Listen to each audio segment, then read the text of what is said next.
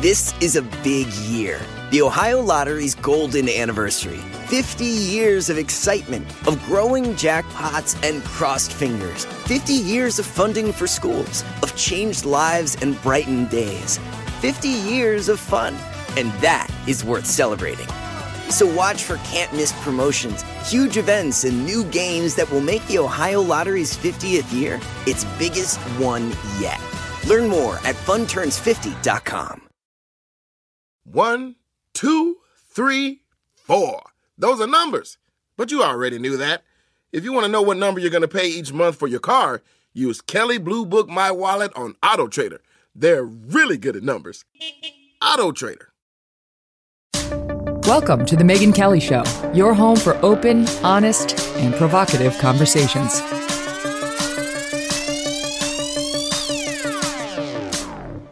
Hey everybody, it's Megyn Kelly. Welcome to the program. Today we've got Jocko Willink. This is a U.S. Navy SEAL, a best-selling author, the CEO of a group called Echelon Front, which is a leadership expert consulting firm, and host of the Jocko Willink podcast, which if you haven't checked out, you should. This guy is basically an all-around guru for how to improve your life. He's the opposite of the helicopter parent. He's the opposite of the person who feels victimized by everything in life. He's the opposite of the person who wants to blame everyone else for their own circumstances. He is a take responsibility kind of SEAL. Is there any other kind? And if you don't know who this is, he was the commanding officer of the most highly decorated special ops unit of the Iraq War. He commanded our best and bravest, including the American sniper, Chris Kyle. You remember him? And many, many others. The guy's had multiple deployments, a couple to Iraq and other areas as well, including to Ramadi during the worst of the fighting that the U.S. saw there. Came back from Iraq. He served as the officer in charge of training for all of the West Coast SEAL teams, right? So the guy knows something about training, leadership, how to take charge. And he's received everything from the Silver Star and the Bronze Star, which is amazing, to numerous other personal and team awards. And today he is a leadership expert. He's a motivational speaker. He's a mentor. He's an author. He's a dad. He's a husband. I'm going to ask him about that. What was it like when his daughter's boyfriends came over to the house? Can you imagine? Can you imagine? The boss of the American sniper? I mean, and he's got some really funny parenting stories that I think you'll appreciate. And also just some heart-wrenching ones about his time in Ramadi and the losses that we suffered as a country there, but that he suffered as a man and a SEAL there. And I think you'll find him just an example in how to live right, how to live well. And you'll figure out why he's known to his brethren as the wise warrior. We'll get to Jocko in just 1 second, but first.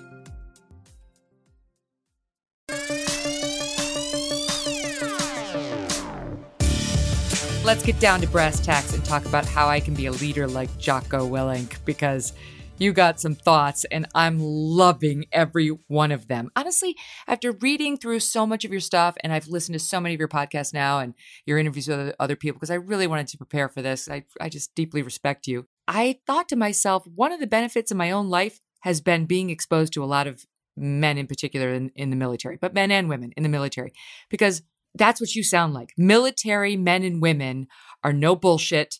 They don't see themselves as victims. They're strong. They lean into strength. They're humble. They want to know more about other people. Like when I heard all these attributes about you and what you say it takes to make a leader, I thought, this is what being in the military does to you. So before we get to that, let's talk about little Jocko, because I was curious, like a guy as strong as you are, not even just your physical strength. I'm talking about your emotional strength. Are you born like that? Did you come into this world sort of born to be the Jocko you are now? Or were you kind of like the little weakling who got pushed around by other kids and then resolved to be different? Well, that's kind of a cool thing about when you're little is when you're a little kid, there's always going to be kids that are bigger than you. If they're 2 years older than you, they're bigger than you and they're stronger than you. And so if you're a kid, you're always going to be picked on by people, no matter who you are. So I think that's going to come to everybody. And certainly, that was me too. I would talk too much or say something that I should have said to somebody that was older than me or bigger than me. And I'd have to pay the price just like anybody else does at that young age. But ever since I was a little kid, the only thing I actually ever remember wanting to do as far as a profession was to be some kind of a commando. And so that's what I ended up doing. I ran around in the woods and played Army all the time when I was a kid, and then I just never grew up. But yeah, so Hmm. it's all I ever wanted to do. So you're from Litchfield County, Connecticut. Is that right? Yeah.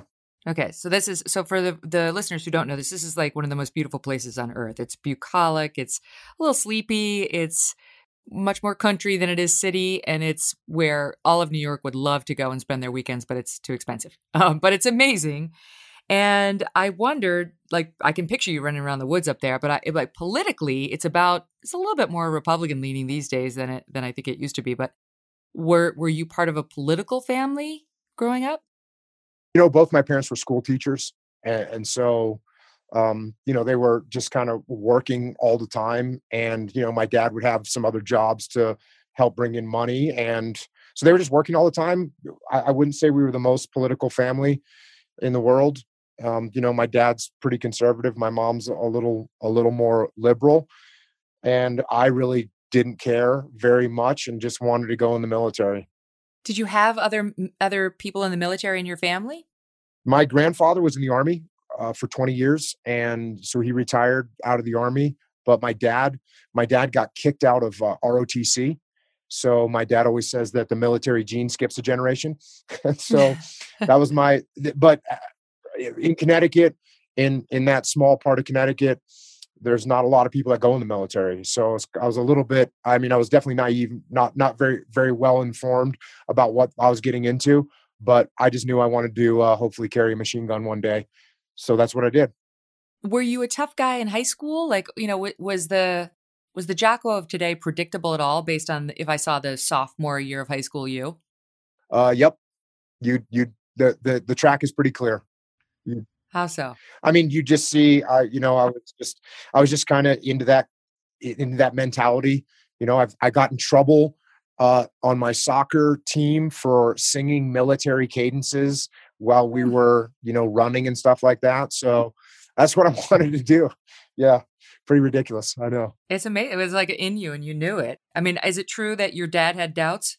Yeah. So I was also a very rebellious kid. So I liked kind of hardcore and heavy metal music. And I've always have and still have a rebellious streak in me that runs pretty strong.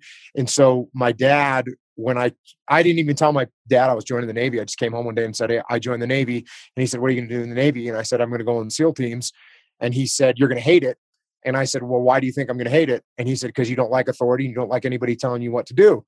And I said, "Yeah, but Dad, I'm going in the SEAL teams. It's a team. There's no bosses in the SEAL teams." And of course, that's completely naive to think that. But once I got in there, I was very happy because it's a blank slate. No one cared where you came from. No one cared what you did or didn't do. They didn't care if your parents had money or didn't have money. It's just a blank slate. And if you work hard, you move up and you get recognized and you get more responsibility. And with more responsibility, you can do more. So it was a great environment for me. I loved it. Total meritocracy, 100%.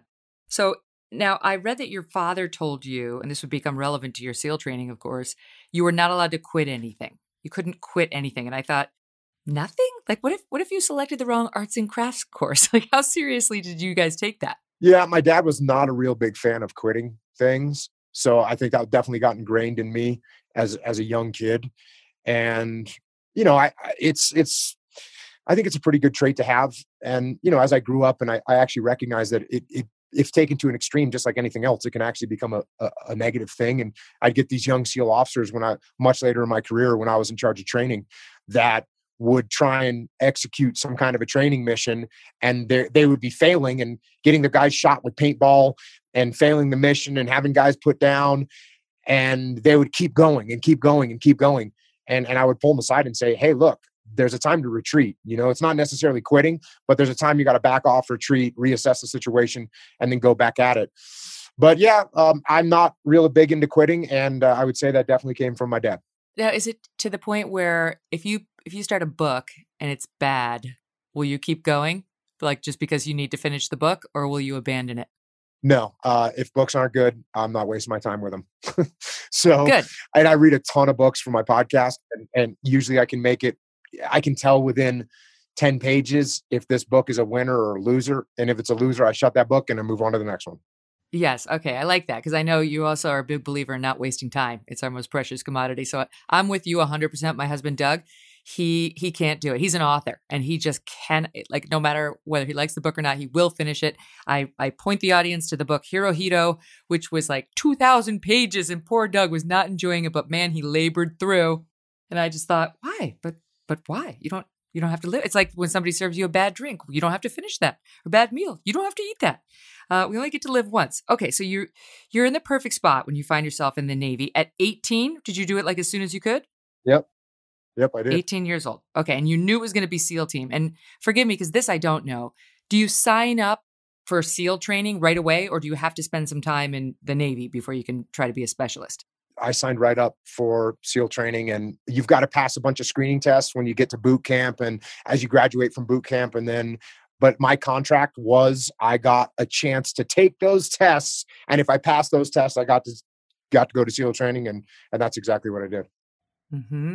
And you saw it then and you see it now, I imagine, as an opportunity, a great opportunity for young people. Yeah. I mean, it's awesome.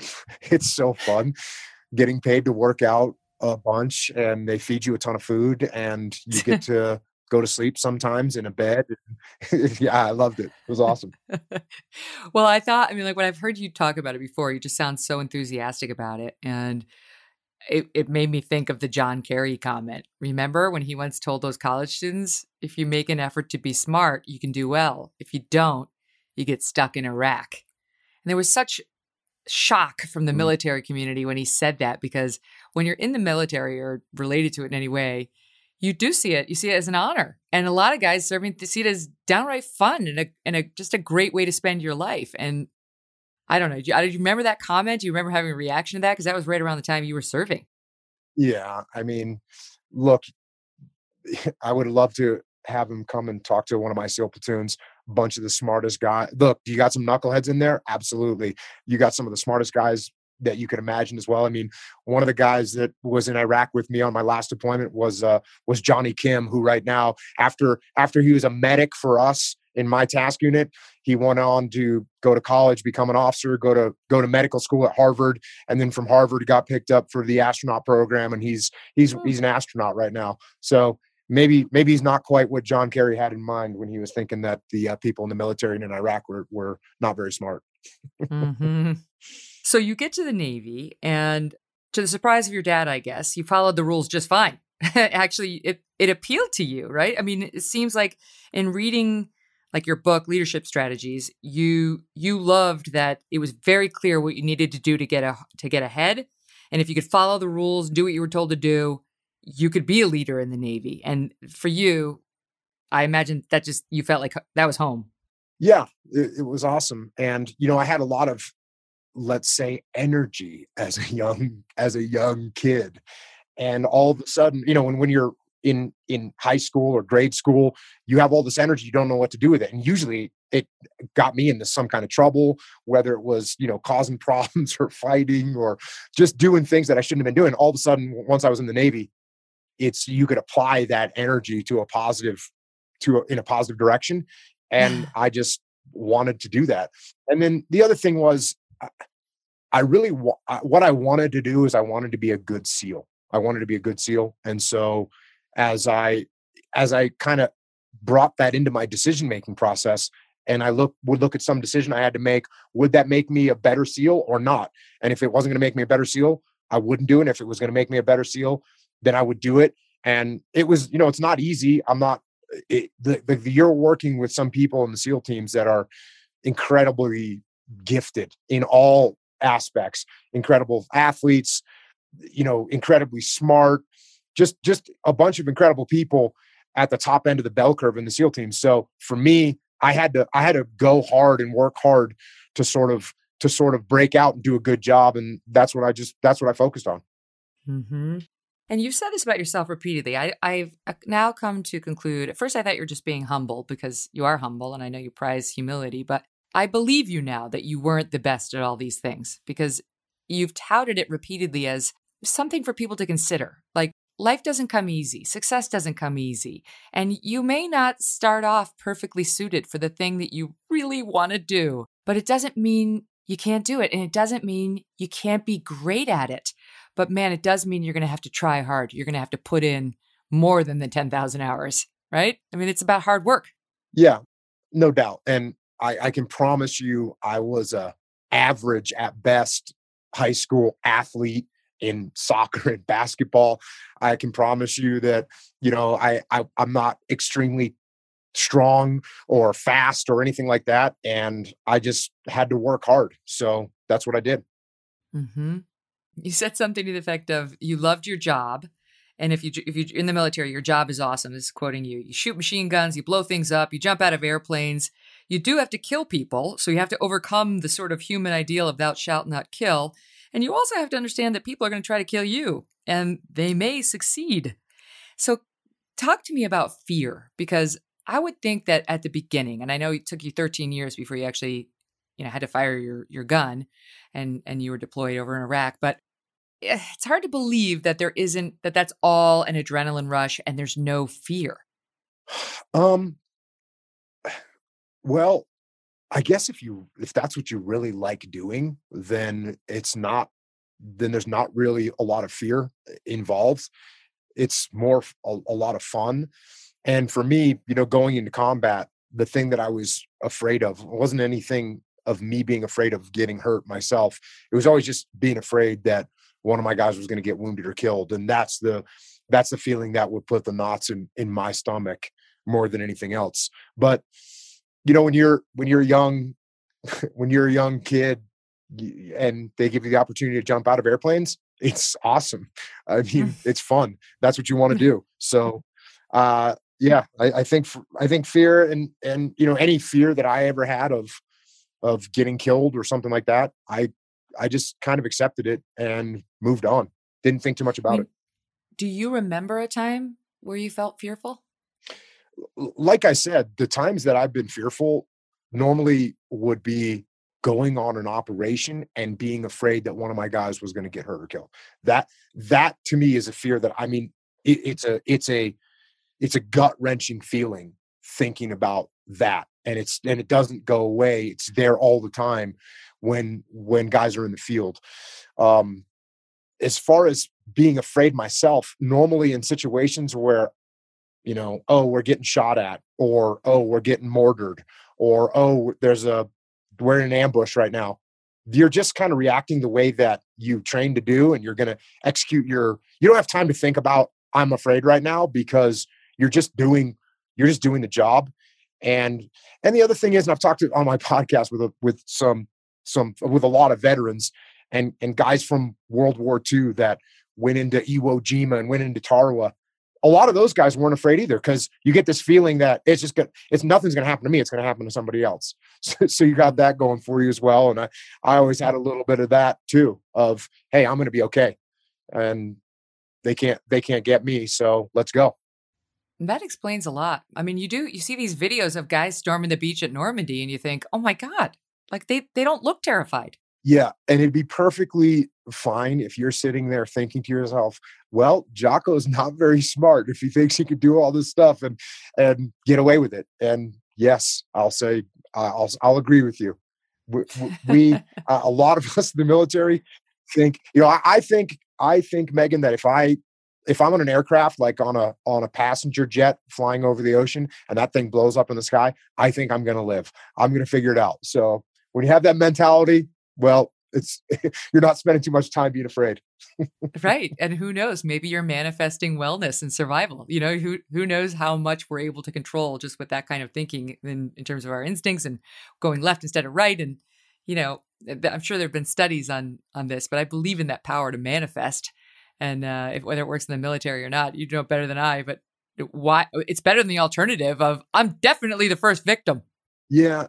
I would say this, it's interesting. I don't really know, it sounds a little bit, if I manifest that I'm going to survive, I'm going to survive. But so I'm not sure I would agree with that. But what you said that I would agree with is I know that 9 times out of 10, me taking action is going to be better than me not taking action.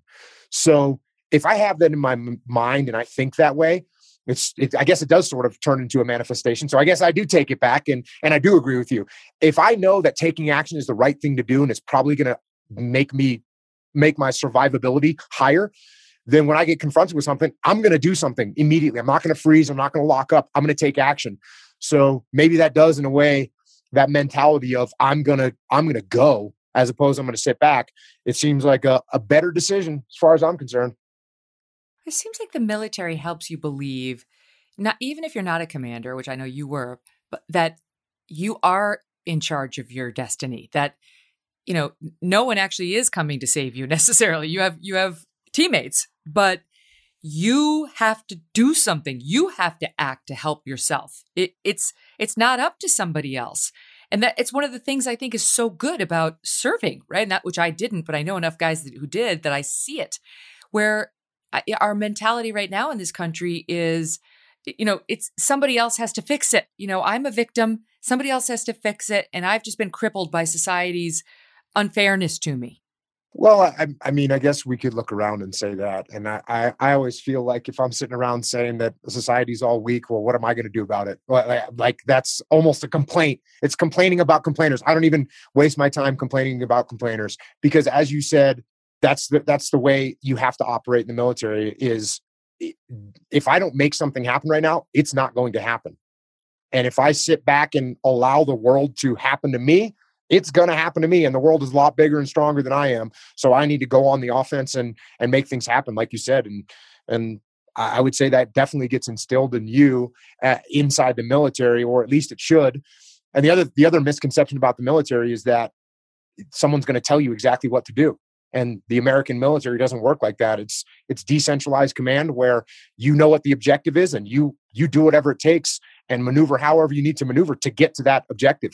That's the way good military units operate. There's not someone at the top with a big plan that they're going to dictate to you. That doesn't happen, and it shouldn't happen, because that's centralized command, and centralized command doesn't react quickly enough to outdo a military that's based on decentralized command. So you're right. It's the mentality of, I know what it is that we're trying to achieve, and I need to go make this happen. Mm-hmm. Not someone else. Me. I have to do it. I just wonder. So if you're not going to waste time complaining about the complainers, I get that. But how do we get people in our society who have become lovers of victimhood, right? Lovers of things like silence is violence and words are violence, from somebody who's seen real violence and lost a bunch of friends to actual violence and war. How do we get people out of that mentality and back to mental toughness? I think you set a good example. You build things, you create things, you put the word out. I on my podcast, I have people that can talk about what it really means to be a victim. I had a woman on there named Rose Schindler who was in Auschwitz, and you listen to her story and what she did to survive, and how she had to go through that and then move through the rest of her life and work for everything she had. You can't with a good conscience look at her and say that you're a victim. I mean, it's almost impossible. There's people that are out there, but there's people that go through such horrible things in life that, and they still come out the other side. They take ownership of what's going on in their world, and they move forward. So I think the best thing, what I try and do is just share stories of people that really have been in horrible situations, and the indomitable human spirit can still step up, drive forward, move on, and make things happen. And I think that's what I try and do is not just set the example myself, but more importantly is to share examples of other people that have been in, had a guy on named Captain Charlie Plum, who was in the Hanoi Hilton for 6 years. For 6 years in the Hanoi Hilton, eating next to nothing, being tortured, being abused.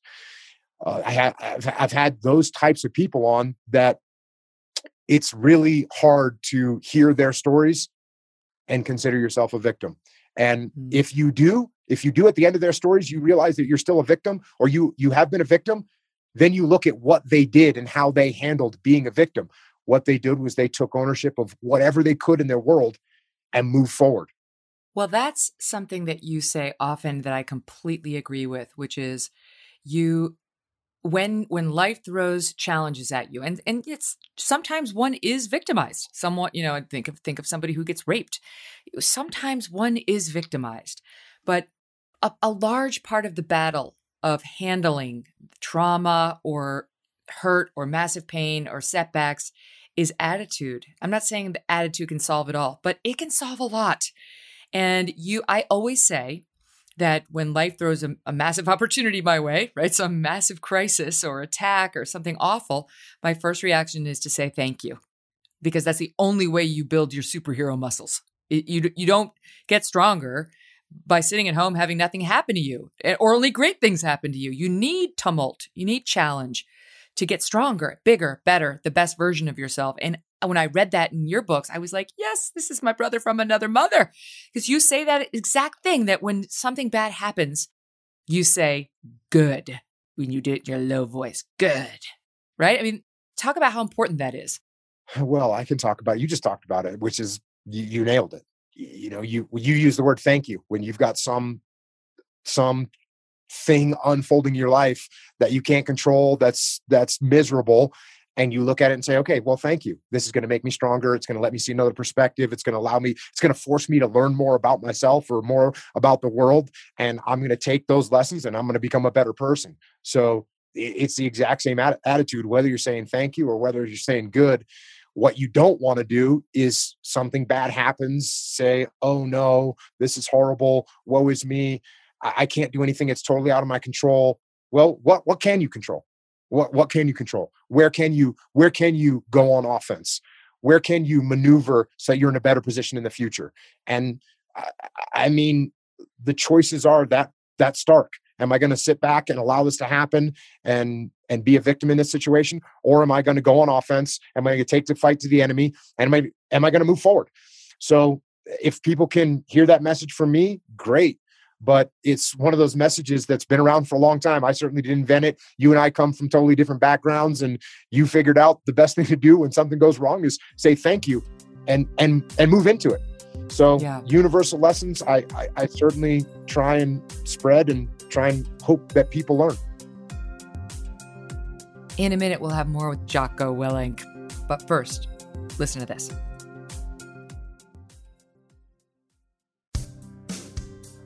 You've had your best friends killed in front of your very eyes. I mean, I've had terrible things happen to me. I just had Eric Bowling on the show the other day, whose 19-year-old son died from an accidental drug overdose after taking what he thought was a Xanax, but really it was laced with fentanyl. It's not that you in any way celebrate the awfulness. It's that after the awfulness happens, there's a way of handling the recovery process that can speed it along and make yourself better, make you more okay. And like Eric was saying, he organized 15 town halls and he put them on TV talking with other parents about the opioid crisis and what's happening right now in our country. And he's reminding kids in high schools and middle schools and colleges all over the country that one pill can kill. That to me is what we're talking about. Like, you can find an opportunity to make something good from tragedy, from horror. And even in your own mind, if you can find a way to make yourself stronger, more enlightened, it's better for you. You know, I think some people might look at us and say, it's not that easy, right? It's not that easy. I remember this woman I met at NBC telling me about this. What she said was, not everyone is as strong as you are. I don't know. I understood what she's trying to say, but my feeling is anyone can do it. You said that people might look at you and say, it's not that easy. And my answer would be, you're right. It's not that easy. No one's saying it's going to be easy.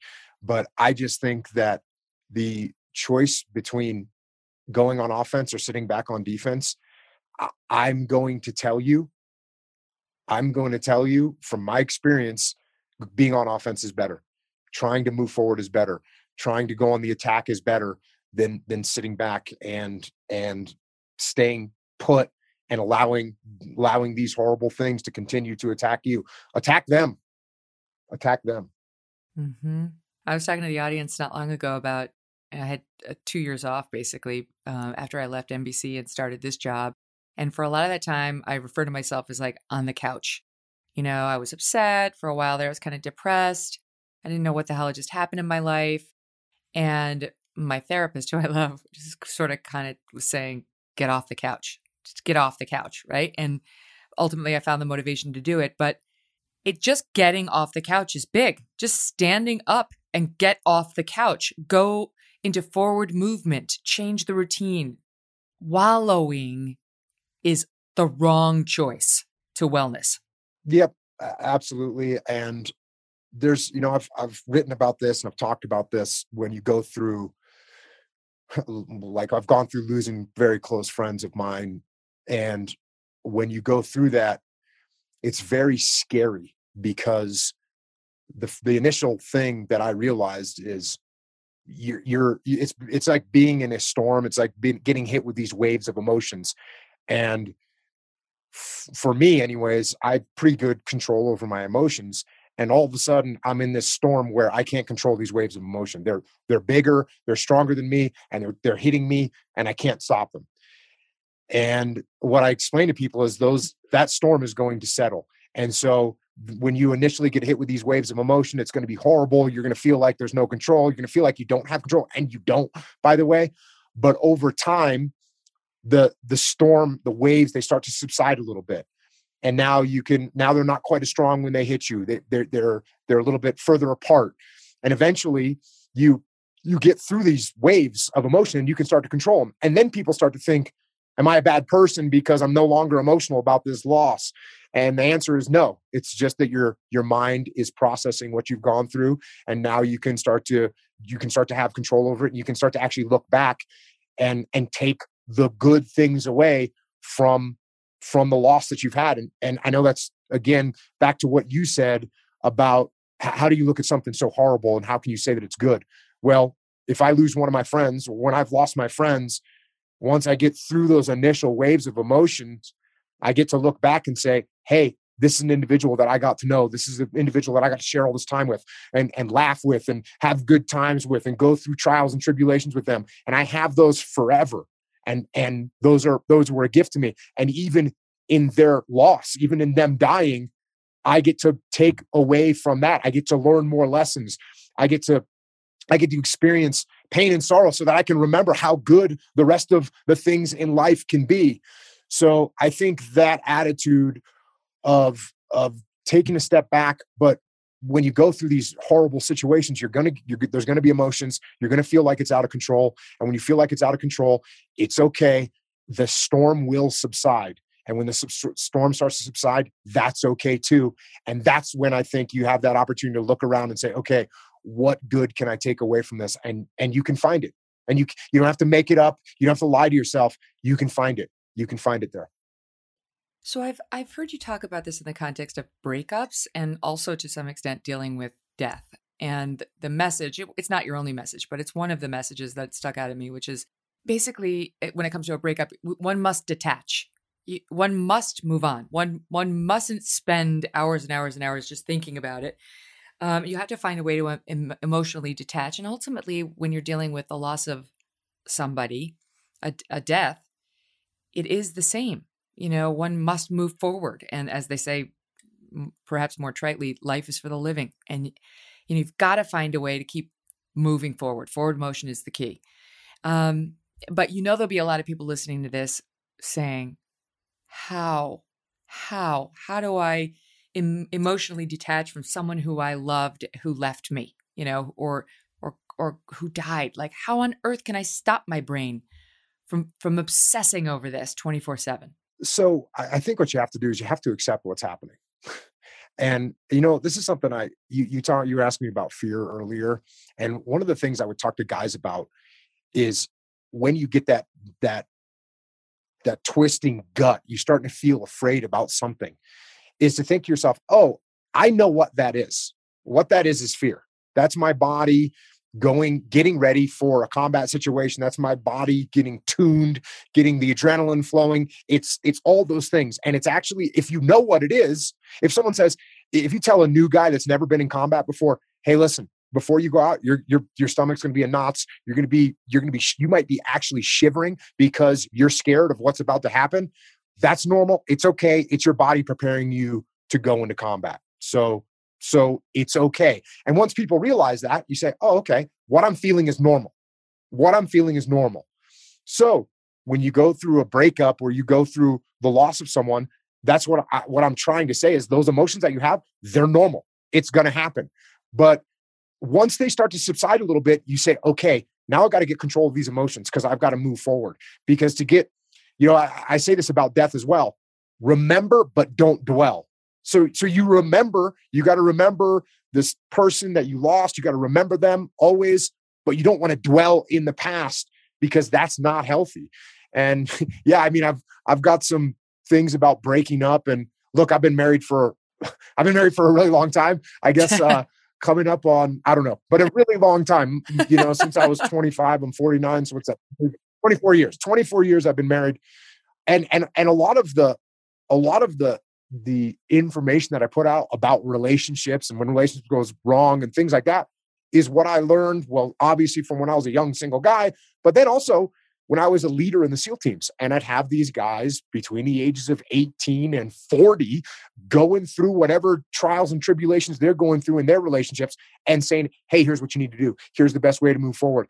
Because when you're in a leadership position, you're responsible for all aspects, or you're responsible for trying to take care of your troops in all aspects of their lives. And they're going to come to you with these problems. So a lot of the experience that I have about challenging, let's call them challenging relationships, comes from, just talking to a 23-year-old SEAL who's broken up with his girlfriend and she left and whatever happened and he's in the dumps because of it. How do we move that guy forward? And so that's where a lot of the kind of, I guess, relationship counselor information comes from, real world experience dealing with guys that are going through these breakups. This is why they call you the wise warrior. Now, how does one do it though? Because I'm a big believer in cognitive behavioral therapy, where it's like, okay, my mind keeps obsessing over this thing. And the answer is to focus on this other thing. And I know this is bizarre, but it's always worked for me. I had a dog for 14 years, little cute dog. Her name was Basha, and she had the sweetest little face. And I used to, and now continue to think of Basha's face. And it's basically just like, it's a click, it's like a reset. It's just something to go to when I'm like, oh my God, my mind's starting to obsess over the thing. Here's the thing over and over and over in my head, Basha's face, Basha's face. It's just like a break to get you away from the obsession. And before you know it, you're like, what am I going to have for lunch today? What am I going to cook for dinner? Oh, wait a minute. I'm going to go for a walk. Oh, I've got to pick up that prescription. Oh, I'm not thinking about the thing. So I like that as a way of breaking cycles of negative thinking or obsessive thinking, whether it's about a breakup or a death or something awful. What do you recommend? It's an interesting thing that you say that, because when I lost my first guy in combat, Mark Lee, who was the first SEAL killed in Iraq, and he was just the most epic human, and seemed to be totally indestructible in the way he behaved and the way he acted. Just an incredible guy. And when he died, obviously it crushed me, and it crushed, his platoon mates and the rest of the guys in the task unit. And I was in a leadership position. I had never been trained on what to do when you lose someone in combat. There was no one in my chain of command that had ever lost anyone in combat, because we had grown up, the guys in the chain of command like me had grown up in the 90s. And so there was no wars going on in the 90s and very little combat going on in the 90s.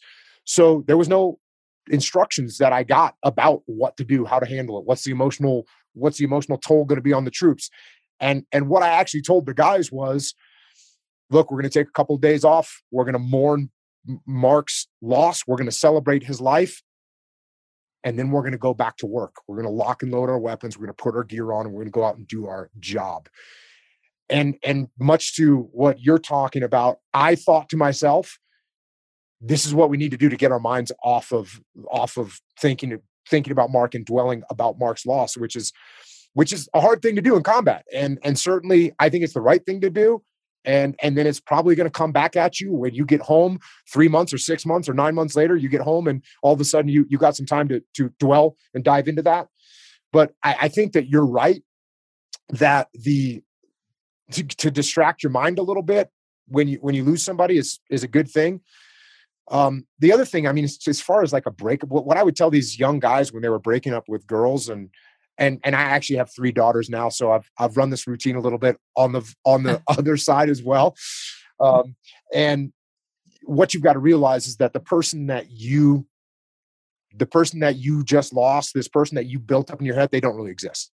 They don't really exist. They're the dream that you have, this ideal that you built, that's not the person. And so you're obsessing over an ideal. You're obsessing over something that's not real. So once you realize, oh, this person was actually treating me bad. This person was actually said things that they shouldn't have said to me. This person wasn't this ideal that I built up. So I didn't lose what I think I lost. I lost something with much less value than I thought. So I'll go out and look for something with more value. Mm-hmm. That's exactly I don't know right. if that would work for, what was it, Basha? No, Basha, from Basha's face. No, but I love what you just said, because I think about this all the time. I've had, sadly, many friends who have had their husbands cheat or their boyfriends cheat in like massive ways that are really shocking. And they'll cry a lot of tears saying, I love him so much. And, we had this perfect marriage. And my response is always, but you didn't. But he wasn't this great guy. You're just now finding out. But you didn't have the thing you thought you had. You didn't have it for many, many years. It was gone a long time ago. You're just coming to terms with it now. You're just realizing the veil has come down. And yes, there's sadness at what you thought you had, at not having that thing. But you haven't had it for a long, long time. And that's somehow soothing, I think, because it's like, whatever I thought I had, I lost years ago, or maybe I never had it to begin with, but my loss is not fresh. It's just the information that is. Yep. I think that's a good attitude to have. Can I ask you, is it freaking terrifying for your daughters to bring boyfriends home to you? Well, when they were going through that phase, and I've got one that's 21, one that's just about 20, and then I got an 18-year-old son and then an 11-year-old daughter. I would say that's probably uncomfortable for a young man to come to my house wanting to go out with my daughter. Yeah, I'd agree with that. Do you ever like pull him aside for a talk? Yeah. Like a scary talk? Certainly. I mean, you can probably, whatever you think I would say to someone that wants to go out with my daughter is probably pretty close to what I would say. Just walk him by your wall of medals, like you with your teammates, your comrades. Yeah, just let me give you a tour of the house. I thought you'd like to see where we live. Yeah. Say, if this is my daughter, and don't hurt her. Has anyone ever had the nerve to do that? No. Very, very, very nice young men. Very respectful. Oh, I can see why. All right, so let's jump back. Let's jump back to the young you. You go through, it's called BUDS training, basic underwater demolition seal training, which is hideous from what I hear. I mean, maybe not for you, but everyone quits basically, right? Like almost nobody makes it. It's like 80% of people quit. And yeah, it was definitely fun. If your mindset is that it's going to be fun, it's fun. Believe it or not, you're laughing a bunch. There's all kinds of crazy things happen. It's a good time. I had a good time. And I'm not saying it was easy. Sometimes I've had my SEAL buddies say like, oh, you made it sound like it was easy. It's not easy. No, it's definitely going to suck. It's hard, and you're going to get pushed, and you're going to, no matter who you are, there's going to be weakness revealed. There's no one that goes through there that doesn't have any weakness revealed. Some people can't handle the water. Some people can't handle the cold. Some people can't handle the being tired. Some people can't handle the physical abuse. And by that, I just mean your body is getting beat down every single day. So maybe some people can't hold their breath very well. So there's going to be weakness. Everyone's going to have a weakness. It's going to get found out. It's going to get exploited, and it's going to get picked apart. And you're either going to quit or you're going to suck it up and make it through. So I'm not saying it's easy, but it's also, to me, it's not. Some people make it out like it's this big transformational thing in their life. And I think a lot of people show up there, they were going to have to kill me to make me quit. I never thought about quitting in any way. And if they would have said, hey, you got to die now, I'd have been said, cool, let's rock and roll. So I never thought about quitting. And I don't think some people make it out to be a bigger deal than it is. I'm not saying it's easy. It's definitely hard. It wasn't easy for me. I'm, like I already told you, I'm not the fastest runner. I'm not the fastest swimmer. I had to, let me give you an example. For every timed run that we did, which I think you do at least one timed run a week, like a 4-mile timed run in soft sand with boots on. Every one of those, I had to run as fast as I possibly could to pass. So, and the swims were the same way. Every one I did, I had to swim as hard as I possibly could, like my life depended on it, to pass. Obstacle course, same thing. Just about everything there was a challenge for me. So I'm not saying it's easy, but you suck it up. You're cold, you're wet, you're miserable, and you have to work hard. It's not that crazy of a thing. Well, that's where you drew your inside straight in just not being a quitter, being raised to you just don't quit. You just don't, period. So it's like not even there for an option for somebody like you, but for the rest of us mere mortals, it's there and it's lovely when you when you really need it. But wait, can you just talk a little bit more about the physical? I think, maybe people don't know what I don't understand what the physical challenges are. Like, what do they do to you during Hell Week? Hell Week, you don't get to sleep. You probably sleep an hour, maybe 2 hours during the week. And you do a bunch of physical exercises the whole time, carrying logs around, carrying boats around, they put you in the water, which Southern California water, I know from Baywatch, everyone thinks the water is probably 75 degrees or 80 degrees, like a tropical island. It's not. It's 55 to 60 degrees most of the time. It's cold. And so they make you cold, wet, miserable, and tired, and make you do a bunch of physical evolutions, and they get a bunch of people to quit. And as far as what the actual exercises are, it's whatever dumb exercises a person can do. You do push-ups until you can't do any push-ups anymore. And then you do squats until you can't do squats anymore. And then you carry a log until you can't carry the log anymore. And then they go back to push-ups, and they just do that over and over and over again until they test people's, test how badly people want to be there. So when you say quit though, does it mean I quit the Navy SEALs training? I'm out of BUD/S training, or is it like, because you have physical limits, right? Like at some point your arms stop doing the push-ups. Like, so failing or your body stopping at the task, is that considered quitting? Well, like let's say with push-ups, it's a good example. And push-ups are probably the one thing that if you can't do any more push-ups, cool, lay on the ground, face down, while you're getting somebody spraying you in the head with a hose from 2 feet away. And in another 30 seconds, you can do one more push-up. So you can go a little bit further. Carrying that boat, you may fall down and you lay there for a minute, you get back up and you keep going. So I guess you're right. You obviously you do a certain number of physical things. How many pull-ups can you do? At a point, you can't, you're no human. There's a certain point where no human can do any more pull-ups. And what do you do then? You drop off the bar, you shake it out, and then you try again and you keep trying. So that's the deal. Don't quit. Keep trying. What if you don't run the 4-minute run in the sand with the boots on fast enough? Like, I'm sure there's a time by which they want you to do it. What if you don't? So when I went through, and it always changes a little bit, it doesn't change a lot, but when I went through, if you failed one run, you got written up. If you failed 2 runs, you were gone. If you failed 1 swim, you were written up. If you failed 2 swims, you were gone.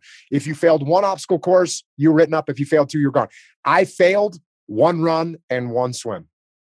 And I never failed another one, luckily. And the one that actually, this is where I learned this, the run that I failed, I decided, I was like, oh, you know what? I'm going to pace myself today. So I went out, didn't run as hard as I possibly could, and I failed. And from that day on, I said to myself, okay, well, if you got to run as hard as you possibly can. That's the only way you're going to pass. And that's what I did. Pass the rest of them. Oh my God, it's just like Officer and a Gentleman. I saw the hose go into Richard Gere's face. I thought it was a made up Hollywood thing. I guess it's real, although that wasn't Navy SEAL. And you didn't wind up with Deborah Winger at the end. I'm sure you did better than that. So how I did long, much better than Deborah Winger. How long is the whole thing? The training, and then I assume Hell Week is just 7 days. Yeah, I think it's actually only 5 days. It starts Sunday night and then it ends on Friday. And how long is BUD/S training? BUD/S is 6 months. Okay. All right. Let me ask you a personal question. Did you ever break down in tears? No. Were you ever close? No. No. You're just not built that way. You have a mental toughness gene that you came into the world with, it sounds like. I don't actually remember too many. The guys would occasionally break down for whatever reason, but most guys, there's not a bunch of guys showing up there that are getting ready to cry when something goes wrong. That's not the SEAL that we're looking for. Wait, I'm sure I should know the answer to this, but didn't I just see that women are now able to be Navy SEALs? They weren't, but are they now? The pipeline is open at this time. For well, it used to be that women were not allowed in combat roles, and Yeah. then they changed that so that women are allowed in combat roles, which means they can go in an infantry battalion, they can, or an infantry, or any of the combat arms in the Army or the Marine Corps, and in the Navy that would be the trying for the SEAL teams. I mean, so I've got pretty defined feelings on this. I'm all for women giving it a go. I think it's awesome if they want to try it, support them 100%, but I'm definitely not for lowering of standards, whether it's the firefighters, the cops, the military. I think, the standards are what they are. But I think in some instances that would probably be unrealistic if you're talking about bench pressing a certain number. I mean, women are not physically as strong as men as a general rule. So what do you think the odds are that a woman could make it through Bud's training? I don't think the odds are very good that a female could make it through. What do you think would do her in? I don't know what the number. I don't. Well, what it wouldn't be. Let's say you had a triathlete that could do really well on the runs and the swims, but then probably not ready to do deadlifts and buddy carries and log PTs, carrying the logs around. And so I think the problem will be having the range of physical capability. And look, there's females obviously that are incredible athletes and incredibly strong, and everybody knows that. But I think just finding that range will be the biggest challenge. Finding someone there's females that are very strong, an Olympic lifter or a power lifter, incredibly strong. And there's females that are incredibly fast. I think what will be challenging, because it's challenging for guys too, or it's challenging for men as well, is, if you've got someone that's a power lifter that's super strong, they have a hard time running fast. And if you have someone that's super fast, they have a hard time carrying that boat on their head or lifting that log. So it's just the range that I think is going to be the biggest challenge. Mm-hmm.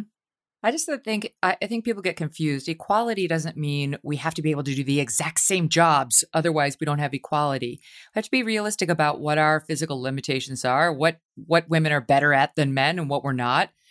I like to joke that I'm secretly a Marine because at my last job, they sent me down to Camp Lejeune, and I spent a few days with the Marines down there pretending that I was training with them, and I had to actually do a lot of what they were doing. I was such a pathetic mess. You would have been horrified by me, Jocko. You would have been horrified. I could not get over any of the walls. I couldn't climb on the ropes. I was like, I enjoyed the mess hall. But it was fun sleeping in the barracks and sort of, trying to pretend that in some other really, really tough version of myself, I could have done this. But one thing the guys did tell me is women there at least have proven to be better shots than men. Their aim and their ability to sort of control their breathing and their sort of focus in shooting had proven to be very exceptional. So that's great, right? So that's something we could take advantage of, and we could not force, but filter women into that kind of a role. But we don't need to pretend that they can do the deadlift and carry a 240-pound man in order for them to be valuable to the military. Yeah. And I just, there's men that are good shots. There's women that are good shots. I just look at them as people. And if you can do the job, cool. What about, can you imagine being deployed side by side with women? And how do you think, how is that? I guess, you were with Navy SEALs, but I'm sure you had other branches of the military that you were with when you saw women in combat, or did you? Yeah, there's definitely females around. I didn't have any females attached to any of the units that I was in charge of. Okay. But it's relationship stuff that'll have to get worked out. Obviously there's a whole nother aspect that comes into play when you put men and women together. I don't think there's any question about that. Yeah. So, they do it in some countries. They've done it and they do it. I mean, the Navy, on Navy ships, there's male and females co-located, and there's, so we know kind of what that looks like. I know it's fraught because the politically correct line is, yes, women can do it all. Women in combat is great. And women, in the military is great. I think we can accept that there's amazing opportunities for women and that we have equality without diminishing some of the weird dynamics that come from this change and the way we used to do it. And I think it's healthy. And I think that's the way we get past them, by being honest about what the oddities are and what the solutions are. The guys I talked to and the gals down at Camp Lejeune were like, once you're out there and you're training, you don't see gender, right? You just see like who's on your team, and that's what matters. But I've never actually been in battle, and the young ones I'd spoken to down there hadn't either. It's a training camp, so as somebody who's actually been there, but I guess you haven't been next to women or working with women there. I wondered what your thoughts were. No, I misspoke a little bit, or I didn't make myself clear. So in my particular units, in my SEAL platoon, I didn't have any women. There was no women allowed. When I was a SEAL platoon commander, in my task unit, there was no women attached to us.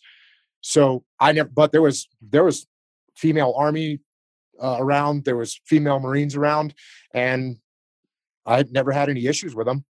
In fact, there's some incredible warriors throughout history, females that served incredibly and performed heroically in combat. So it is possible. It is.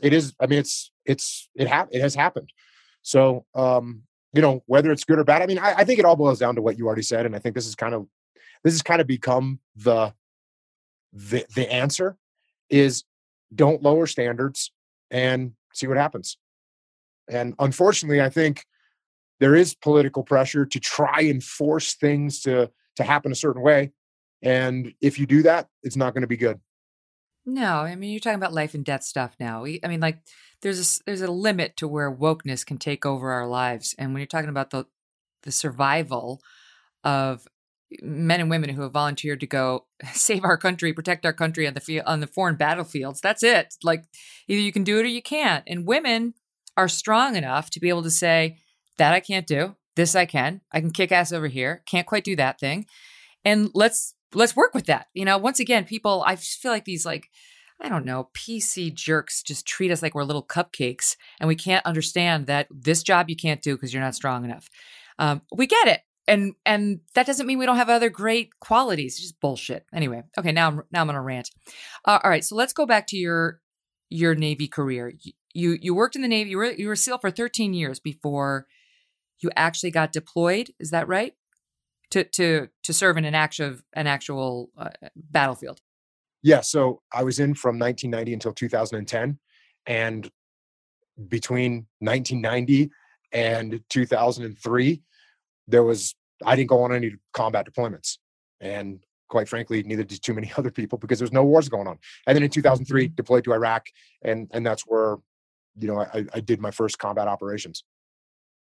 So you wind up in Ramadi, and I was at Fox at the time covering the war, and those were just the darkest days. I mean, and Ramadi was awful. And you were right there in the middle of it. And over here, it seemed like hell. And I read that you told Tim Ferriss, Ramadi was the highlight of my life. So walk me through that. How can that be? As I was talking to you earlier, and I said that the only thing I ever wanted to do was be some kind of commando. And then that's what I did. And when you're a commando, you have one purpose. You have one job, and that is to go to war. And you want to do that. I mean, it's like if you were on a football team and you practiced all the time and you never played a game, you'd really want to play that game. Well, now imagine that you spent your whole life sort of preparing for this game, and now the game shows up, and it's a hard game. It's a challenging game. The opponent is tough, and you go to war. So that's why it was definitely the highlight of my life. Mm-hmm.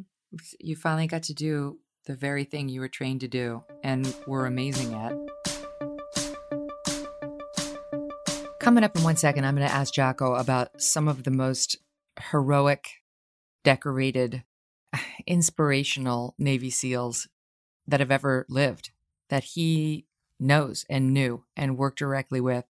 You're going to want to hear this. I promise you that. But before we get to that, want to bring you a feature we call You Can't Say That here on The Megyn Kelly Show. You can't say that or think that or do that. Oh, wait, this is America. Well, we all know that you can get canceled for writing certain books, but did you know that you can be canceled for liking certain books? You can, especially if it's a dangerous book. Who decides what dangerous is? People with whom you do not agree. I can guarantee you that.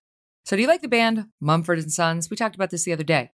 Well, one of the members of the group, Winston Marshall, had the nerve to tweet some praise for Andy Ngo's book, Unmasked. You remember Andy? We had him on the program to talk about his book on Antifa. You remember he was talking about their riots and how nobody was cracking down on them and their disgusting methods of attacking people? Well, apparently Marshall really liked the book. And he tweeted out, quote, "Finally had the time to read your important book. You're a brave man," to Andy, who of course got attacked by Antifa and had a brain bleed as a result of it and kept on reporting. But Marshall's praise for Andy Ngo, unacceptable. After backlash, Marshall had to delete the tweet and apologize. Quote, "Over the past few days, I have come to better understand the pain caused by the book I endorsed," he tweeted. He'll now, quote, "take time away from the band to examine my blind spots." Ugh. Does everyone feel better now? Because if you liked a well-researched, fact-based book about Antifa, which is at the top of the charts right now, notwithstanding some stores attempt to suppress it, well, you can't say that. Oh, wait. This is America. And now back to Jocko right after this.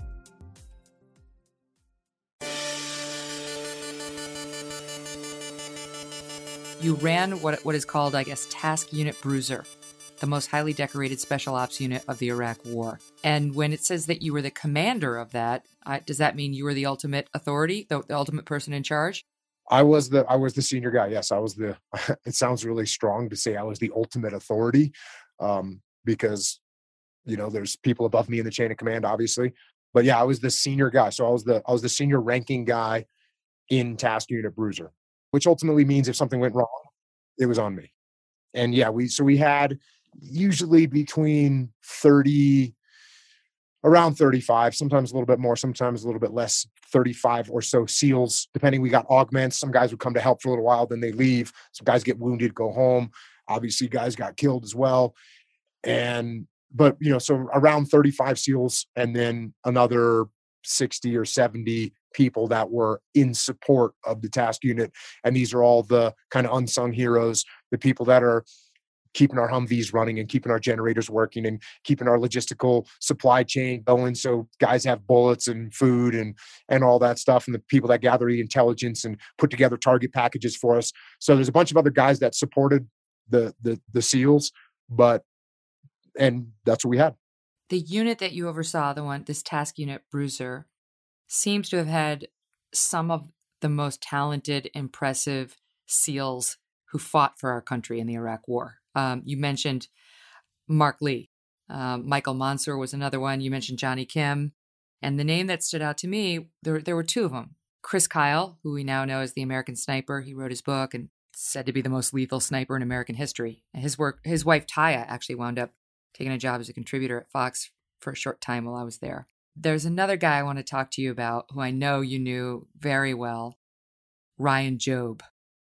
Before we get to Ryan, can we talk about Chris? Because I think our audience may know that name, from the movie American Sniper, and he worked under your command. Yeah, Chris was the lead sniper and the point man for Charlie Platoon. So inside of Task Unit Bruiser, there's two platoons, Charlie Platoon and Delta Platoon. And Charlie Platoon, the platoon commander was Leif Babin, your friend Jenna's husband. Mm-hmm. And then the lead sniper and the point man in that platoon was Chris Kyle. Did you know that this was a special serviceman? Like when you were working with him, did you know how good he was? Yeah, I mean, when you said that there's all these incredible guys in the task unit, you're right, and I will tell you that all day long. The guys were incredible. Chris, absolutely. And a lot of times, if you asked a bunch of different people who in their whatever task unit, whatever platoon, whatever troop they were in, they're going to tell you that they had a bunch of awesome guys too. The SEAL teams has a bunch of really incredible humans in there. Chris absolutely was an absolute professional. He was a front runner, and he had a lot of experience even coming into Ramadi. He had done the push-up. He had fought in Fallujah. And so as a sniper, he was highly experienced, and he was just really dedicated to his job. and it made him, and then the environment that we were in, the operations that we had the opportunity to do were, they were absolutely almost custom made to fit Chris's skill set. And so it was just a perfect fit for him. Mm-hmm. Ryan Job, I met years ago. I was at a Navy SEAL benefit. It was probably, I want to say 2007. And at this benefit was when my friend and colleague Jenna Lee met Leif Babin. They met that night, and now they're happily married with 3 kids. And one of the other guys I met that night was Ryan Job. And I never forgot him. He's somebody I've talked about many, many times because by this point he'd been injured. His weapon was hit by artillery from the enemy, and it blinded him. It shot, as I understand it, one eye out and permanently damaged the optic nerve in the other eye. So he was blind. And he had the most positive, infectious, lovable, laughing, joyful personality that night. I gravitated toward him. So did everyone in the room. He was totally generous with his personality, with his story, with his storytelling, with his time. And he was the one who told me that SEALs have a thing they say, which is, say I can't. And of course, it means as soon as you tell them they can't, they will. And he was living it right at that point. I mean, he was just living it because after his injuries, he went on to accomplish incredible things. He climbed Mount Rainier, like in Washington State, as a blind man. And so all these years I've been talking about this guy because he made such an impression on me. And Jocko, I was so sad and shocked to find out he died. I didn't know that I missed that news, and it happened only a couple of years after I met him. And it happened in a hospital as they were performing, I think, his 22nd surgery. Anyway, when I saw it, I texted Jenna immediately, like, oh my God, I didn't know. And we were talking about it, and I found out that they named their 3rd child after him, after Ryan. And I just wanted to ask you about this guy because to me, he was just the embodiment of grit. And he's what I think of when I feel American patriotism. That guy. Just devastated to learn we lost him so long ago. And I'm sure it must have been so hard for you. Yeah, well, the impact that Ryan made on you, the impact that Chris made on the world, the impact that Mikey Mansour, that impression that Ryan left you, that you were with him for, I don't know, a few hours at an event, Yeah. and you saw just what an incredible person he was. And yeah, he was actually shot in the face. It was some maybe an enemy sniper shot and it luckily hit his weapon, and before it entered his face, so that slowed down. He kind of got hit from pieces of fragmentation from his weapon and chunks of bullet and whatever else, and it was a really grievous wound. And yeah, it was his attitude. His attitude was when he was in a medically induced coma for a while, and that was the same day that Mark Lee was killed. And I probably, I don't know how long it was after he got out of his medically induced coma and we could finally talk to him. He's back in America. And what he was telling me, what he was asking me was, he was saying, sir, can I please come back? Can I please come back? He wanted to come back and be with the task unit. He wanted to come back and be with his brothers, despite the fact that he had been so horribly wounded, despite the fact that he couldn't see. He actually, as you know, he was a very funny guy too. He said, if you give me my weapon, sir, don't worry. I can smell the bad guys. I can smell them. I'll know where they are.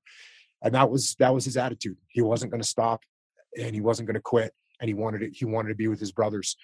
And so, yeah, when he died, it was just a crushing blow, because we had been home for a few years, And we had lost Mikey, we had lost Mark, and that was horrible. But we thought we were home, we thought we were home, and then we lose, Ryan. And then, as you mentioned, after that, again, now we think, well, nothing worse than this can happen. And then Chris was murdered, and just another horrible, shocking, and life altering event, to have Chris killed like that. And his wife is just so strong, and what she's been through and the way she carries herself is just heroic. So a good example for all of us. And then there's actually in 2017, again, thinking that we were through it, the Delta platoon commander, who was a very dear friends of mine and Leif and the rest of the guys in the task unit, he was killed in a parachute accident. And that's the last guy that we've lost from task unit Bruiser, even though it was 11 years after we came home, and still never going to forget those guys. They were just all incredible people. And it was an honor to be able to serve with them, an honor to be able to know them, an honor to say that I was friends with them. And I won't forget them all, ever. God bless them and all of you guys. We forget too often. We go on with our lives over here and we forget about the sacrifice that's been made so that we can live them the way we do. It's important to be reminded of these stories so we understand the sacrifices that have been made. That I've listened to Leif. I saw the two of you guys talking about this, and he was saying that after Ryan got hit in the face with this enemy sniper round, Leif was saying he looked horrific, and he went over to grab Ryan, and Ryan sat up and said he was okay. He sat up, even though he'd just been shot in the face, sat up so that he wouldn't choke. Said he was just incredibly tough. And, as you point out, shortly after he began to be able to speak again, he was cracking jokes. Leif was saying he joked that he was going to get a parrot for his shoulder. And then he's telling you, I can smell the enemy. I'll find a way. I'll find a way. Can I come back? And I just think it's such a bullshit price to pay. It's like what I read was that because the hospital paid his widow, I think what I read was $4 million. They admitted that they had been negligent. It was what I read was it was an accidental overdose that they gave him of painkillers. But it just seems so damn senseless, and it's like when you talk about how you get past loss, of what you speak. Yeah. It was just, like you said, it was completely tragic. And, it reminds us how precious life is. And you need to absolutely live a life that these guys that are looking down on us are nodding their head and saying, that's right. Keep going. Yeah. They don't want anybody wallowing. One of the other guys I met that night, and I don't know if you know him. I don't think he was in Task Unit Bruiser. Jason Redman. Do you know that name? Yeah, I do. Absolutely. You know Jason. Okay. I know he was actually inspired to go climb Mount Rainier because Ryan did it. But he too had a catastrophic injury to his face. And he's the other guy I remember from that night. But trust me, my audience knows my memory's not that good, but I remember these guys well because he told me about his recovery and how he posted a sign on his door that basically said, "Don't come in here and feel sorry for me. I would go and do it all over again." And I remembered that story. And actually, I Googled it right before you came on. And I found out like the sign became a thing. Like it's in a military museum as something that's like celebrated as sort of an example of the mentality. And I just want to read the note so people understand this guy. It reads as follows. Attention to all who enter here. If you are coming into this room with sorrow, or to feel sorry for my wounds, go elsewhere. The wounds I received, I got in a job I love, doing it for people I love, supporting the freedom of a country I deeply love. I am incredibly tough and will make a full recovery. What is full?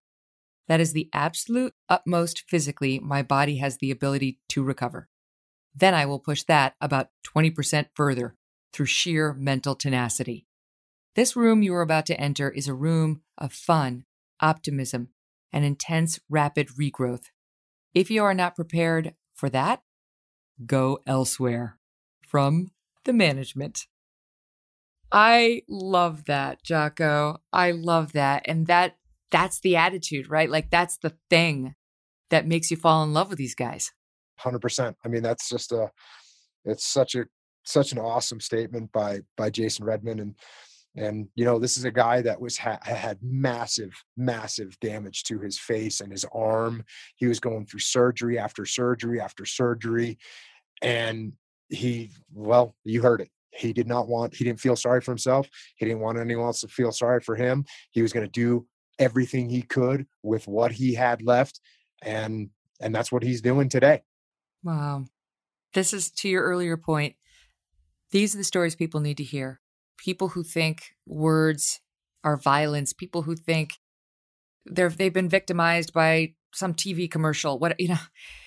There are real heroes in this world who have really gotten hurt and sacrificed and found a way to stay optimism about our country, about themselves, about their fellow Americans. There's a way of doing it. It's not to diminish hurt or pain, but there's a way of doing it. And we have real life examples everywhere, right? If you're just open-minded to them. I mean, that's in a way one of the gifts you've been given, Jocko, is like having a life immersed in this kind of person.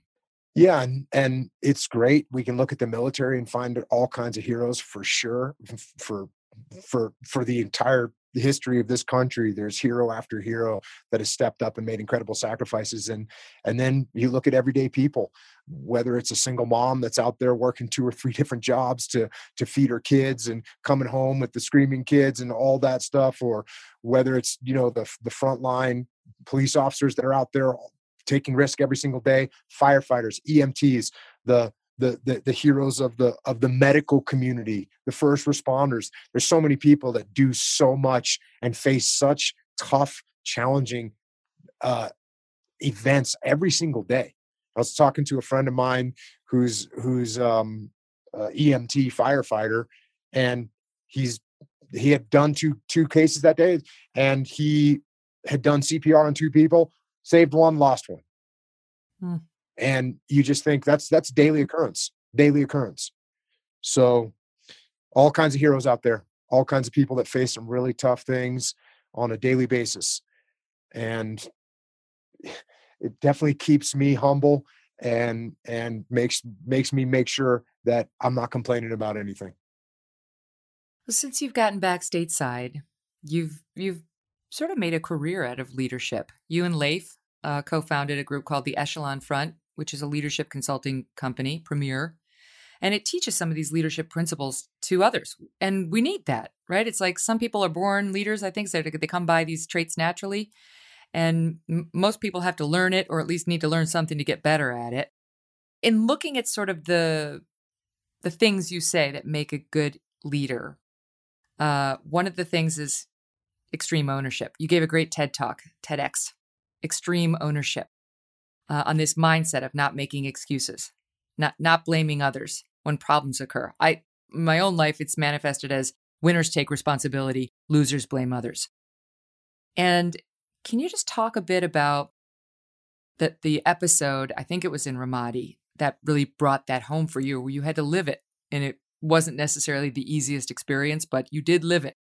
Yeah, that's one of the earliest operations that we did in the Battle of Ramadi. We had a blue on blue, or what's commonly referred to in the civilian world as a friendly fire incident. And it was actually a firefight between some of my SEALs and a friendly Iraqi army unit. So there's friendly Iraqis that are on our side, and some of my guys. There was confusion out on the battlefield. There was mayhem. There was the fog of war, all those things. And some of my guys ended up in a firefight with friendly Iraqi soldiers who had a U.S. Marine with them. And it's a nightmare. One of the Iraqi soldiers got killed. A couple other ones got wounded. One of my guys got wounded. And it was only by the grace of God that none of my guys were killed. It was just an absolute nightmare. And look, being in combat and taking casualties from the enemy is horrible. You can only imagine how much horrible it is when it's friendly fire. It's your own people that you're getting wounded by, or that you're wounding, or that you're getting killed by, or that you're killing. It's an absolute nightmare. And after this happened, there was a big uproar, because this shouldn't happen. You shouldn't have these things. That they do take place, but it should not happen, and it happened. So my commanding officer basically shut down tasking a bruiser and said, I'm going to come out. I want to debrief. I want to find out what happened. And really in that, it's who's going to get fired, because this is a terrible situation. Someone needs to be held accountable. And so he told me to prepare a briefing to him. So I started preparing this briefing.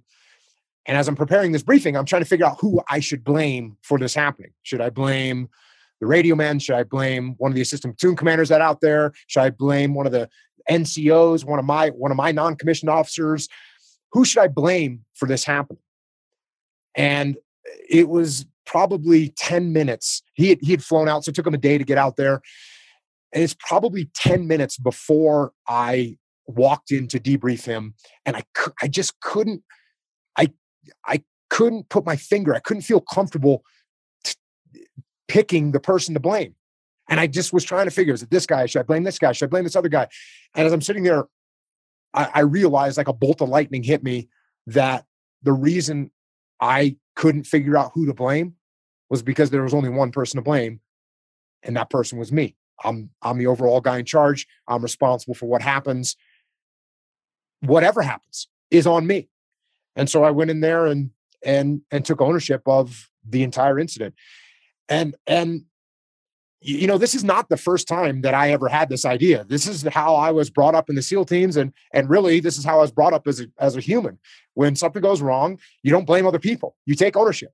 The reason that when Leif and I wrote this book, we made this the first chapters, because this is the most extreme situation I'd ever been in. Someone was dead, guys were wounded, and I had to take ownership of it. And the part that you said about it being hard to take ownership, yeah, it's very hard. It stings. It hurts. It hurts your ego. It makes you feel like you are to blame for everything. And guess what? You are. That's the point. And it's hard. But that's what I did. I stepped up. I took ownership. And, when I did that, first of all, the guys in the platoon, and this is, Leif and Seth and the rest of the guys debriefing me, when I said, hey, this is my fault, their level of respect for me went up, because I wasn't pointing my finger at anyone and saying it was their fault. And even my commanding officer, he realized that if I was going to take ownership of the problems, I would get the problems fixed and they wouldn't happen again. And so this attitude is just a very powerful thing. And sometimes people think it's going to be a big burden. And like I said, it is a burden on your ego, but also it's liberating, because if you take ownership of the problems, then you have the capability to solve those problems. So it applies not just to the battlefield, it applies not just to business, it applies to life.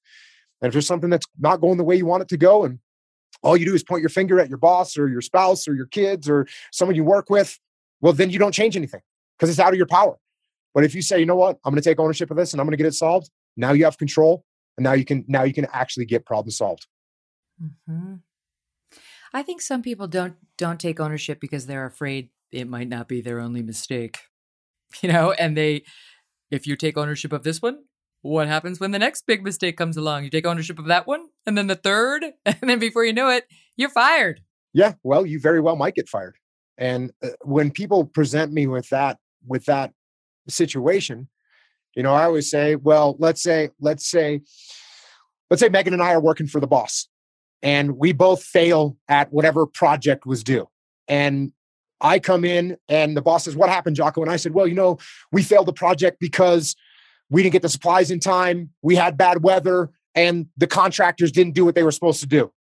And so that's why we failed. And he says, okay, get out of here. And then Megan comes in And the boss says, okay, Megan, why'd you fail that project? And Megan says, well, we failed the project because I didn't order the supplies early enough. So the supplies didn't show up on time. I actually didn't track what the contractors were doing closely enough. And so they were off schedule, and that set us back. And finally, I didn't account for the possibility that there might be bad weather. When I do this next time, I'm going to make sure I get some time scheduled in there in case we get some bad weather days. I'll be able to make up that time. So those are the problems. That's why we failed. It's my fault, and I'll get it fixed next time. So who do you want to give the next project? Who's the boss going to give the next project to? Is the boss going to give it to me, who made a bunch of excuses and pointed my finger at a bunch of other people? Or is the boss going to give the next project to Megan, who actually took ownership and is actually going to get those problems solved? So when you look at it from that perspective, even though you might be scared to walk into that office ready to take the blame, when you actually do it and you actually think about how it's perceived, by the way, up and down the chain of command, because the contractors that I blamed, they don't want to work with me anymore. They're not going to put extra effort to cover for me. But the contractors that work for you, that you said, hey, look, we're late. It's my fault. I should have given you guys a tighter timeline. I should have made sure you were tracking. They actually want to do a good job for you. So up and down the chain of command, taking ownership is the way to go. Yeah. This reminds me of an experience I had at Fox News very early in my career. I was a first-year reporter there, very green. And I had a package airing on Brit Hume's show, Special Report, that night. It was one of my first packages where it's like a pre-taped piece. You know, you spend the whole day working on it, getting interviews, then you write a script, then you track the script, then you go into the edit bay and work with the editor to get it just right, and then it airs. And there's always time pressure.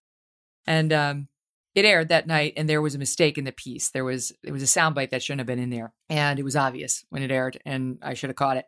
And so Kim Hume, who was Britt's wife and our managing editor, she was our bureau chief, came over to me after the fact and said, how could it have been prevented? And I said, I told the editor to take it out, and he should have taken it out. And she said, not him, you. What could you have done to prevent it? And honestly, it was just like a sea change for me in that moment. Ever since then, that's my first question. Not him, you.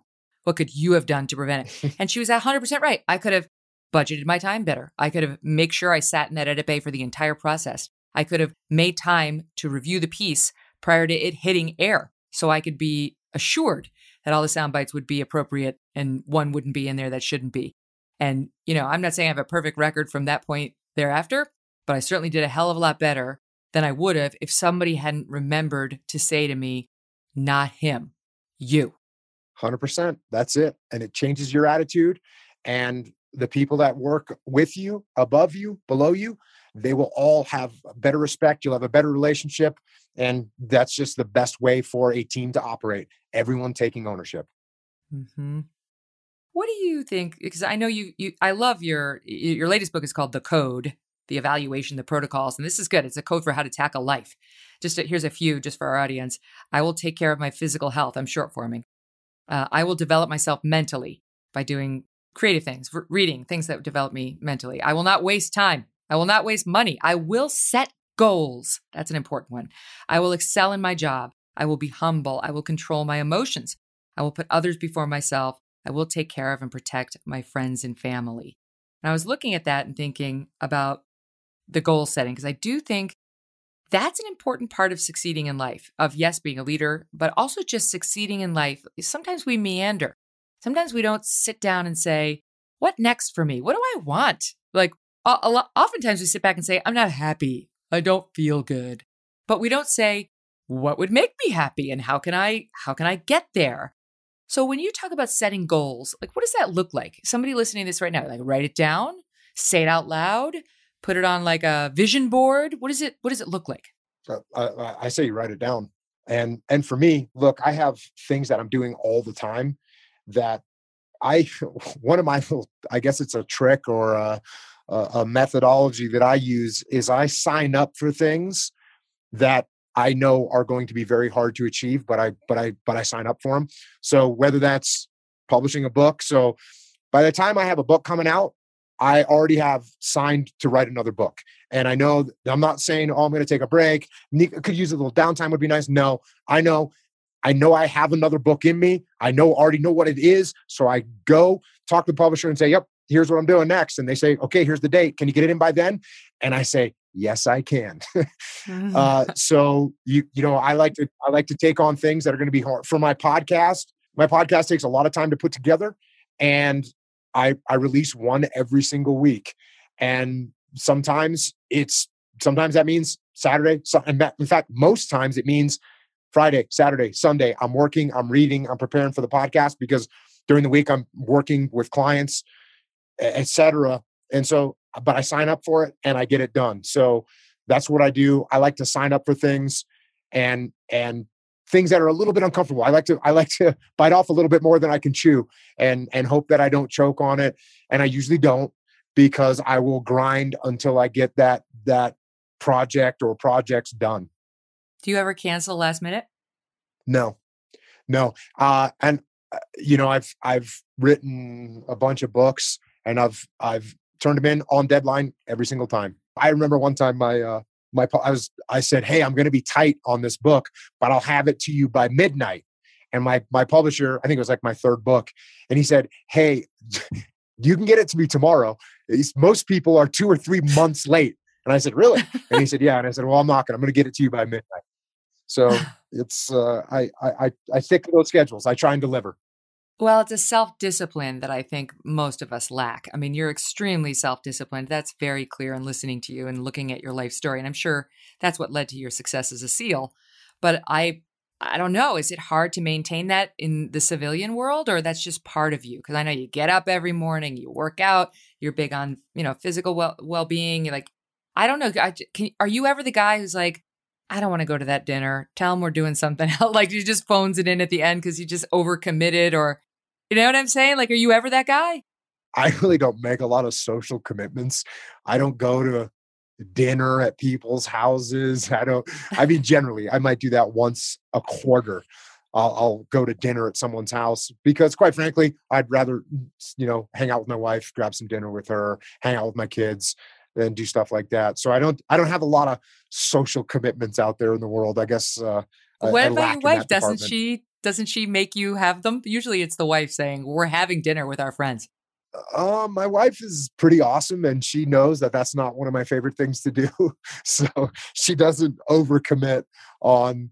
I think she just uses it as an excuse. And I think my friends actually know me well enough that they don't usually invite me over. So, what, are you antisocial? I don't know that I'm necessarily antisocial, but I'm usually just pretty busy. And so for me, for instance, going to someone's house for dinner, that's a 4-hour evolution. And meanwhile, dinner for me is 13 minutes, and I'm actually reading while I'm eating, or I'm at least hanging out with my kids. So I'd say 4 hours versus 15 minutes. I'd rather get it done in 15 minutes.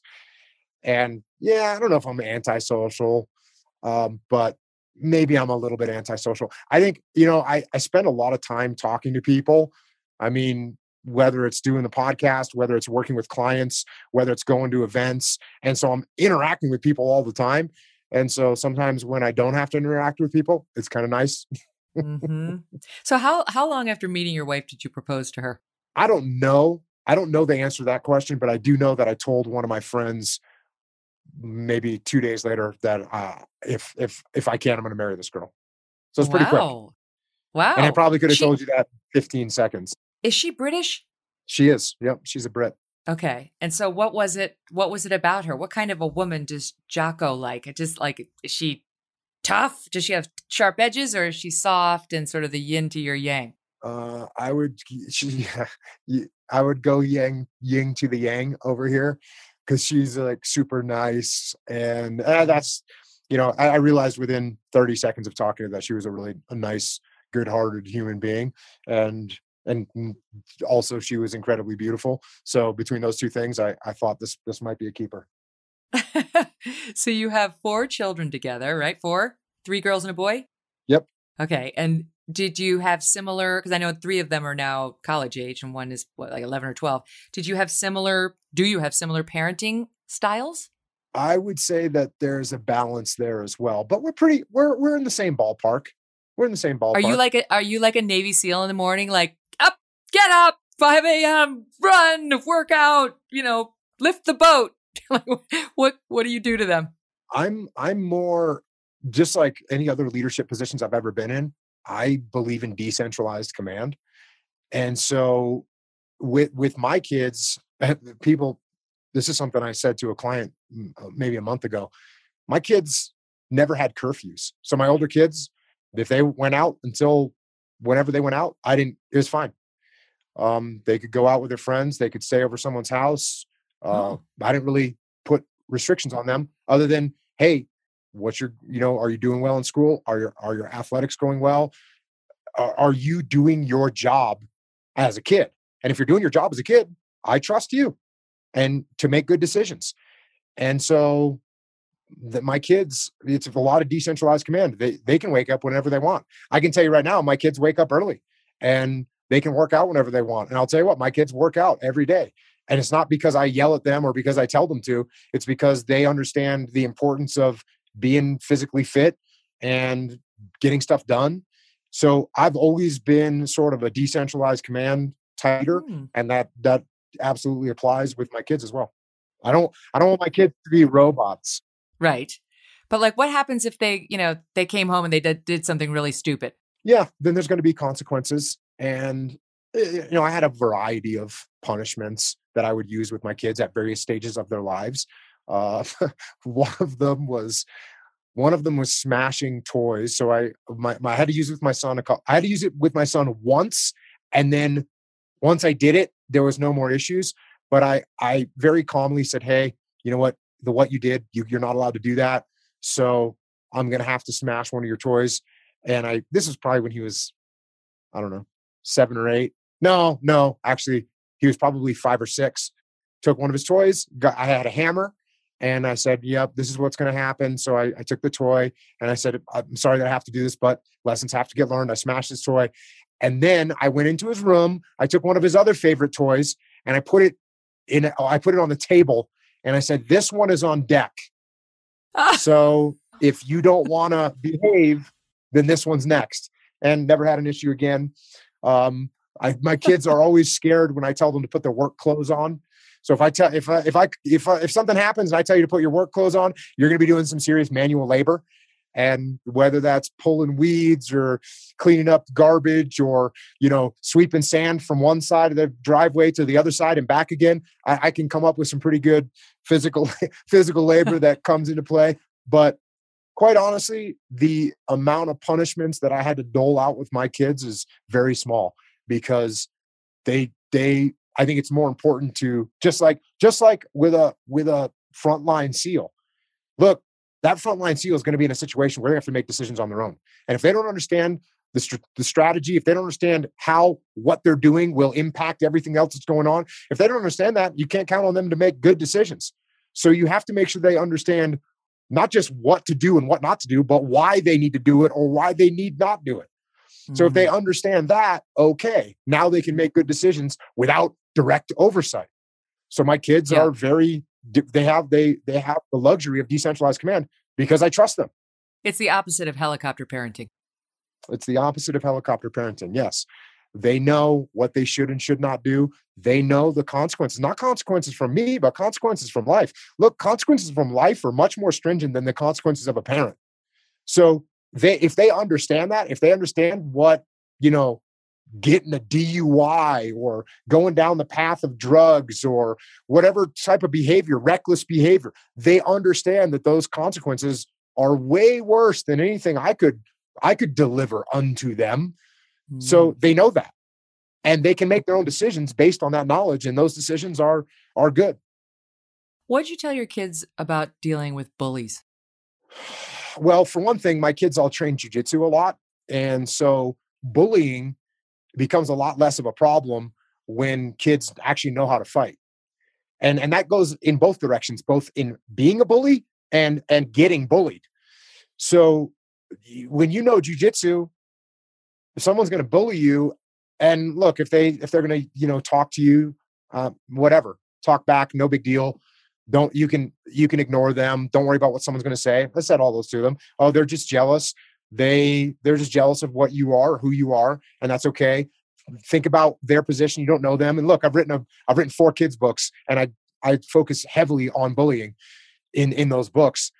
And so, but when you know jujitsu, all of a sudden, not only do you know how to fight, but people know you know how to fight, and the way you carry yourself is stronger. And so you have a lot less chance of being bullied because you're not going to allow that to happen to you. So a beautiful solution for bullying is learn jujitsu, learn how to fight. And I know that might sound like I'm a Neanderthal and I'm a knuckle dragger, which I can't deny either one of those two. But when people know jujitsu, they are less likely to fight, and they're less likely to get bullied, and they are less likely to bully. Okay, but wait, let me ask you about this, because you got 3 girls, and as you know, girls, they don't often fight with their fists. They use something far more powerful, which is emotions, social access. I mean, they would put those guys, in Ramadi to shame. I mean, the 13-year-old girl has got powers unseen in certain theaters of war. And so how do you tell your kid to deal with that, right? The emotional torture that these young girls can unleash on one another. Yeah, certainly the psychological warfare among the young females is a thing to be reckoned with for sure. Right. But once again, if you have that level of confidence, then it doesn't only pertain to your physical state. It applies to your mental state as well. It applies to the way you carry yourself.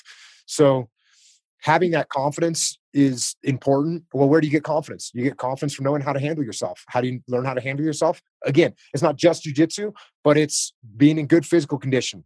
It's studying so that you can articulate what you're talking about. And like we started this whole conversation off. When I was a little kid, everyone's going to get bullied. Everyone's going to get bullied. There's always going to be someone stronger, someone meaner. And so again, talking your kids through, well, if someone is bullying you, let's say tormenting you verbally, why are they doing that? What situation are they in? What kind of home life do they have? What trauma have they been through that they feel so bad about their own life that they want to take it out on you? So if you can kind of explain that to a kid, it's very helpful, because they realize that they don't need to stoop down to that level. They can rise above it and nod their head and smile and say, I hope you feel better tomorrow. It's good. It's funny because I actually didn't know that you had written children's books. And one of the things I did in preparing for this interview was, I haven't read them yet, but I said to my assistant, get me every single one he's written. And so they're all sitting there. I'm actually really excited to get started on those with my kids, because, too much of the children's books are total nonsense. And now they've gone like totally woke, which I don't want either. I want like good practical advice for life's situations. And it sounds like these might be right up my alley. And by the way, it reminds me of, you wrote something not long ago about toxic masculinity and what bullshit this whole thing was about, like the American Psychological Association's guidelines on how, you shouldn't control your emotions, and you shouldn't be competitive, and you shouldn't be dominant. And you completely just killed it. It was actually a great, great piece. But I love that this is one of the lines that you had. A leader must strive for balance, and a man must do the same. Be courageous, but not foolhardy. Decisive, but not dictatorial. Open-minded, but principled. Disciplined, but not rigid.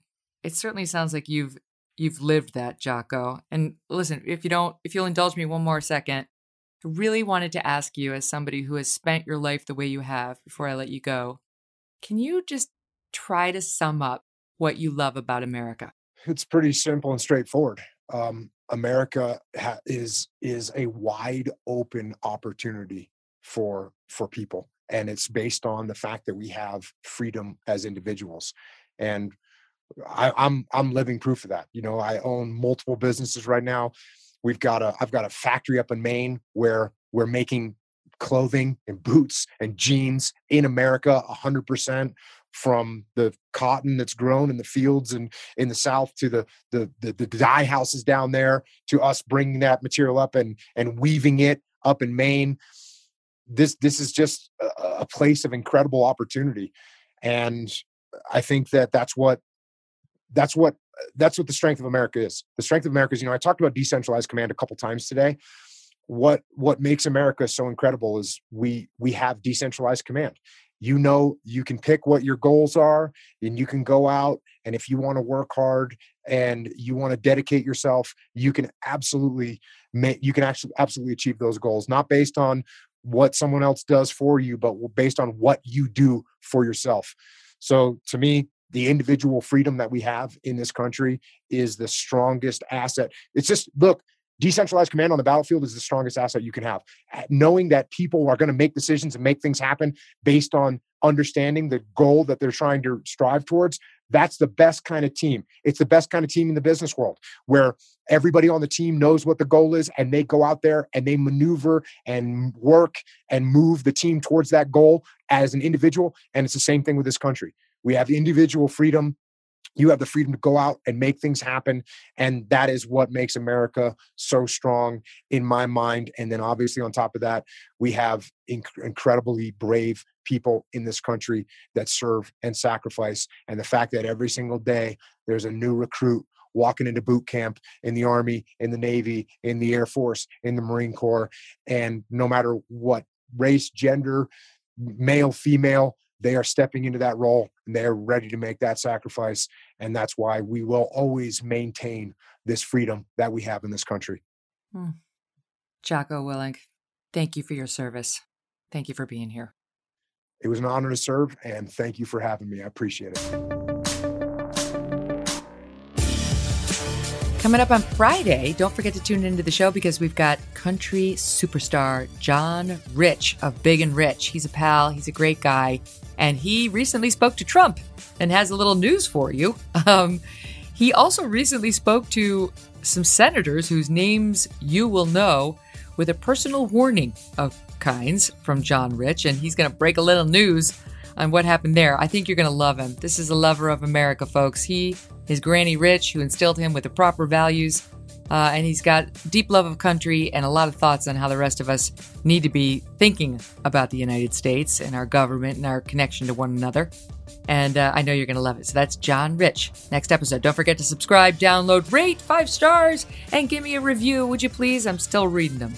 Thanks for listening to The Megyn Kelly Show. No BS, no agenda, and no fear. The Megyn Kelly Show is a Devil May Care media production in collaboration with Red Seat Ventures.